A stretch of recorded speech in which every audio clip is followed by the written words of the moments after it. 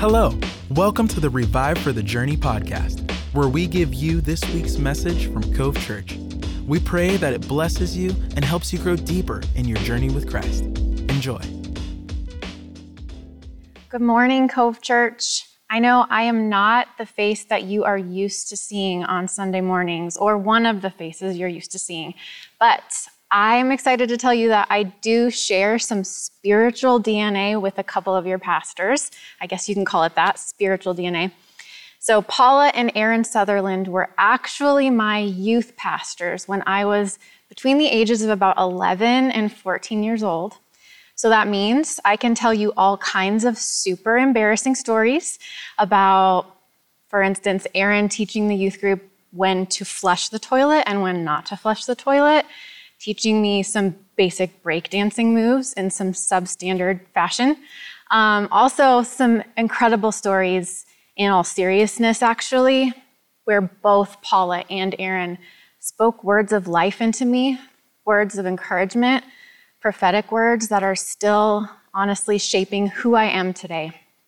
So that being said, you are so blessed to have the team of pastors here that you do have. And I am super honored to get to come alongside them today and be a guest speaker this morning. So this morning, we're going to be talking about the idea of real rest. Real rest. And we're going to talk about what that even means. What does the Bible describe real rest as? And why is it so important? Before we dive into that, I'm actually going to be reading to you from my favorite passage on rest in the Bible. It's from Matthew 11, 28 through 30 in the Message version.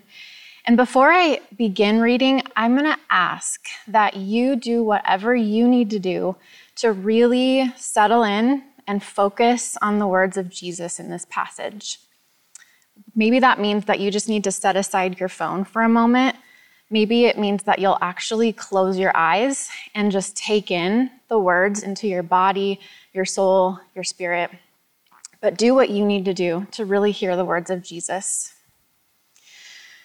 Are you tired, worn out, burned out on religion? Come to me. Get away with me and you will recover your life. I'll show you how to take a real rest. Walk with me and work with me. Watch how I do it. Learn the unforced rhythms of grace. I won't lay anything heavy or ill-fitting on you.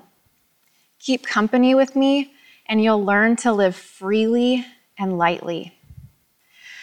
Even just as I was reading through that just now, I've read it a lot of times, but every time it helps me breathe more deeply. It helps me settle in my spirit. The words of Jesus promise us real rest, not like a 20-minute power nap, but real, bone-deep, soul-deep, spirit-nourishing rest, the kind of rest that I think we all need after the last couple years that we've lived through.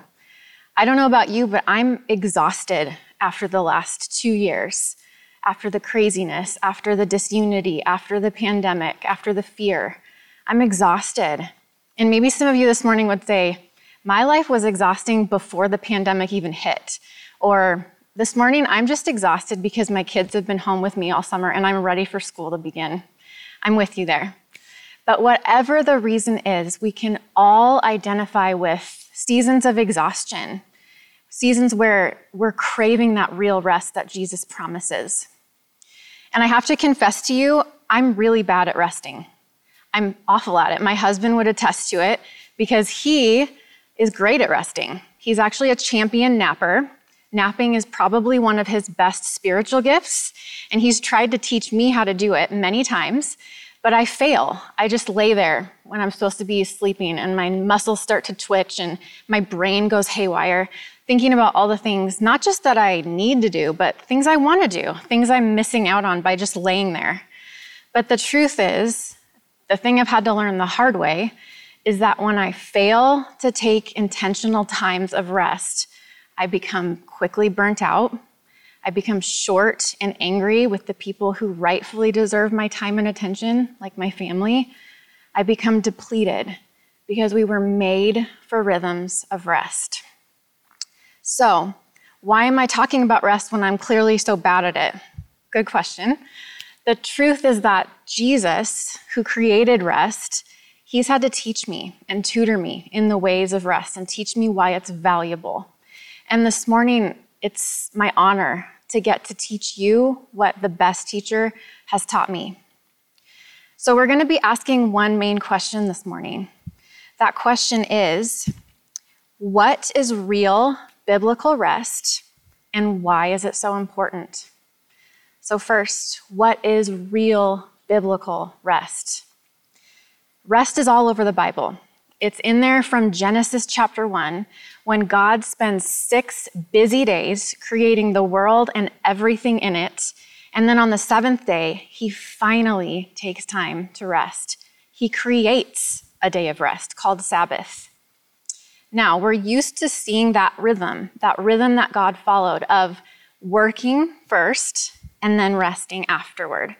But what I noticed when I read this passage most recently is that that's not the pattern that God initially created for men and women.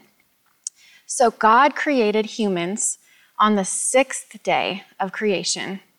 Then the very next day, the 7th day, was the first day of rest. So if you think about it, our first day of breathing the air was a day of rest. We never had to earn that rest. It was given to us as a free gift, a way of God showing us, hey, this comes first. This is important. Don't forget this. Put it first. So this teaches me who is so bad at resting, that I've got to put it first. I can't keep pushing it off. Rest is supposed to be primary. It comes first. So as you continue throughout the Bible, into Exodus, Leviticus, Numbers, Deuteronomy, it becomes really established in Jewish culture that this day of Sabbath is a ritual. It's required by law even. And it's considered holy, not just by the Israelite people, but by God himself. So I'm going to read you a couple scriptures that capture that idea. Exodus 20, verse 8 says, "Remember the Sabbath day by keeping it holy." That was God speaking to his people, reminding them, this day is holy. Also, in Ezekiel 20, verse 20, it says, "Keep my Sabbaths as holy rest days, signposts between me and you, signaling that I am God, your God." That word Sabbath, it actually just means holy rest day. So that idea of holiness, of being something sacred and set apart that's not supposed to be messed with or forgotten, that idea that Sabbath is holy is there from the beginning. God calls rest holy. So rest is primary, rest is holy, but that doesn't mean we always like to do it. Some of us are so bad at it, myself included, that we don't ever do it unless we're forced to. So I want to just take a little survey. You in your homes, as you're watching this, I want you to think about, have you ever had a moment where you have been, or a season, where you've been minding your own business, living life as usual, when you're hit by something unexpected, maybe a crisis, maybe a sickness, something that stops you in your tracks and forces you to rest? Maybe something like a pandemic, something that shuts everything down, something that gives you no choice but to pause, take a breath, take stock of your life, and just rest. We could all raise our hands. The year 2020 slapped us in the face with no choice but to pause. We couldn't go to restaurants. We couldn't go to work a lot of times. We couldn't go to school. We couldn't send our kids to school. There was nothing for them to do except stay home. Nothing for any of us to do but stay home and rest. So this idea of forced rest, it happens, but we don't always like it. In fact, during the pandemic, most of us hated it and couldn't wait for it to be over. But this idea that sometimes rest has to be forced on us sometimes for our own good, is also in the Bible. So I'm going to read two scriptures, one of which is probably very familiar to you, that captures this idea of forced rest. I myself will be the shepherd of my sheep, and I will make them lie down, says the Lord God. That's from Ezekiel 34:15. God says, I will make them lie down. This next one's the one that's going to sound familiar. The Lord is my shepherd, I shall not want. He makes me lie down in green pastures. There's no choice given there. He makes us lie down, capturing the utmost importance. If God's going to make you do something, it's important. Now, this calls to my mind a memory of when my oldest son, Asher, he's 12 now, but in this memory of mine, he was only 2, and he, like his mom, hated taking naps. So the only way I could get this boy to lay down was if I laid down next to him in bed, and I had to stay there because every few minutes he would sit his little body up, and I would gently place my hand on his chest and lay him back down. This would happen over and over. Every 2 minutes, he'd sit up, I'd lay him back down. Sit up, lay him back down. Sit up, lay him back down. Gradually, it was a lot less gentle. It was a lot less motherly. It was a lot less patient. It was a lot more frustrated. I was a rookie mom doing the best that I could. But even as a rookie mom, I knew when my kid needed to rest. Parents know when their kids need rest. And sometimes they have to make their kids nap. They have to make their kids rest. Sometimes God has to make us lie down for our own good. So, what is biblical rest? We could talk for hours about what it is, but these 3 points about how rest is primary, rest is holy, rest is sometimes forced, these are ideas that have helped me understand it's important. More than anything, rest is crucial for our souls. But that leads me to the second part of my question, why? Why is rest so important for us? That's what we're going to try to answer next. So again, there are so many reasons, I think, why it's important. But there are 3 particular reasons why the Lord has shown me that it's important for us this morning. The first one, rest strips us of our accomplishments so that we can be loved simply for who we are. I love to watch my kids sleep. Now, this could seem a little creepy, but I love to watch them sleep for a specific reason. And that reason is not actually just because they've been driving me crazy and they're finally still. It's actually because in sleep, we aren't doing anything. We aren't performing for anyone. We aren't doing anything special. We're just existing in the purity of just who we are. Now, I think anybody who really loves you at the core would enjoy watching you sleep because you're just being you. You're just existing. You're not proving anything to anybody or doing anything to earn that love. So the question this morning is, who loves you that way? Who loves you so much that they would watch you sleep and just be in awe of your existence? God does. That's also in Scripture. Psalm 42:8 says, "Then God promises to love me all day, sing songs to me all through the night." Psalm 3:5 says, "So now I'll lay down and sleep like a baby. Then I'll awake in safety, for you surround me with your glory."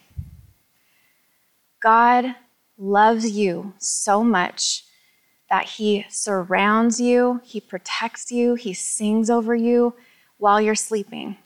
In fact, if we go back to that Genesis creation story, on day 6, when God created humankind, he looked at us before we'd ever done anything special, before we'd ever done anything at all. And he said, "Wow, what I've made here is very good." He was in awe of you just because you existed. He called you very good before you'd ever done anything to earn that. it's hard for us to grasp, especially as people from a super productive Western culture. We're used to doing stuff to prove that we're worthy, to prove that we're lovable. But with God, all bets are off. You're just loved. You just get to be loved. In fact, I've heard it said that we aren't called God's do-loved. We are called God's beloved because we get to just be and be loved. We don't have to do in order to be loved. We get to be loved. Rest reconnects us with our true identity as ones who can simply be loved. Reason number 2, why rest is so important. Rest strips us of the noise in our lives so that we can hear God better. We're used to being busy, but when we stop and when the noise of all of our good and bad deeds are gone, we can hear God best. So there was a season in my life where I actually had to undergo back surgery because guess what? Having 3 kids in 2.5 years is not great for your spine. And I found that out the hard way. So it took about a year of recovery for me to be back to my normal self. And a lot of that year was spent in bed. I couldn't contribute the way I normally was used to contributing. And it was really hard for me. Yet, when I look back at my journals from that season, they are rich and full of words from the Lord, things He was speaking to my heart, worship songs that were speaking to me, scriptures that were speaking to me, direct words from Him. It was a rich and incredible time. It was a hard time, but it was a silent time where all the noise from my life had been muted so I could hear the voice of the Lord in a unique way. I am not unique in the ability to hear God during seasons of rest, or even the ability to hear God in bed. There are many people in the Bible who heard God while they were literally in their beds. One that comes to mind first is Samuel. Samuel, as a 12-year-old boy, heard God when he was in bed near the ark of the Lord in the tabernacle. The Lord called his name, and he heard because there was no distractions. Elijah, the prophet, also heard God when he was sleeping in a cave. The Lord called out to him and asked him, "What are you doing here?" And he was able to hear. In addition to these two, many people heard God in dreams in the Bible. A short list of those people: Jacob, Joseph, Pharaoh, Solomon, Nebuchadnezzar, Zechariah, Paul, Daniel, Joseph, the father of Jesus, and Pilate's wife. When we are at rest, God has our attention most fully, and He can speak clearly. Rest strips us of all competing noise so that we can hear God better. Third reason, and this is my final reason for this morning, of why rest is so important for our souls. Rest strips us of our business so that we can remember God's business. Ezekiel 20, verses 11 and 12. This is God speaking again to His people. He said, "I gave them my weekly holy rest days to show them that I, God, am in the business of making them holy." God is in the business of making you and I holy. So when we're really resting, we have to put our business aside because busyness and rest can't really coexist. So when we do that, when we really rest, we're able to encounter this truth that God's business is making us holy. It's not anything that we did that day. It's not anything really great that we accomplished. It's not that we were awesome parents that day or that we helped that lady across the street. None of that made us holy. God's business is making us holy. So that word holy in my past has tended to dredge up anxiety because I realize I can never be that. I can never be sinless or stainless. I can never produce holiness in my life. I always keep sinning the same ways over and over again. And yet, This scripture paints a different kind of picture of holiness. It paints a picture of a God who makes it his business to create that holiness inside of us. And how did he do it? Well, there's only ever been one sinless, stainless person to walk the earth. His name was Jesus, and he made it his business to stand in our place, take on our sin, and make us holy by dying for us. The thing that gets me is not just that he did this crazy thing, but that he did it willingly and joyfully, not out of obligation, but out of complete and utter love for us. He came, he lived perfectly, then he died perfectly, becoming our door into perfect rest. And that's really the key that I hope all of us walk away with today, is that Jesus, just like that rest at the beginning of time, that first Sabbath day, Jesus is a free gift, something we never have to earn. He is in himself perfect rest. He's really the ultimate fruition of Sabbath. He's the Sabbath for our souls. He's something we could never, ever earn, so we have to stop trying, which is hard for those of us who are task-oriented and who like to earn our way and get gold stars. We can't earn him. We have no choice but to accept a perfect, free gift. Jesus is the door into perfect rest. We are going to pray together this morning. But before I pray over all of us, I want to ask you to ask yourself a couple of questions and just self-reflect on this idea and what we've talked about this morning. First, I just want you to ask yourself, have I really been prioritizing rest in my life the way that God intended me to? And if not, why not?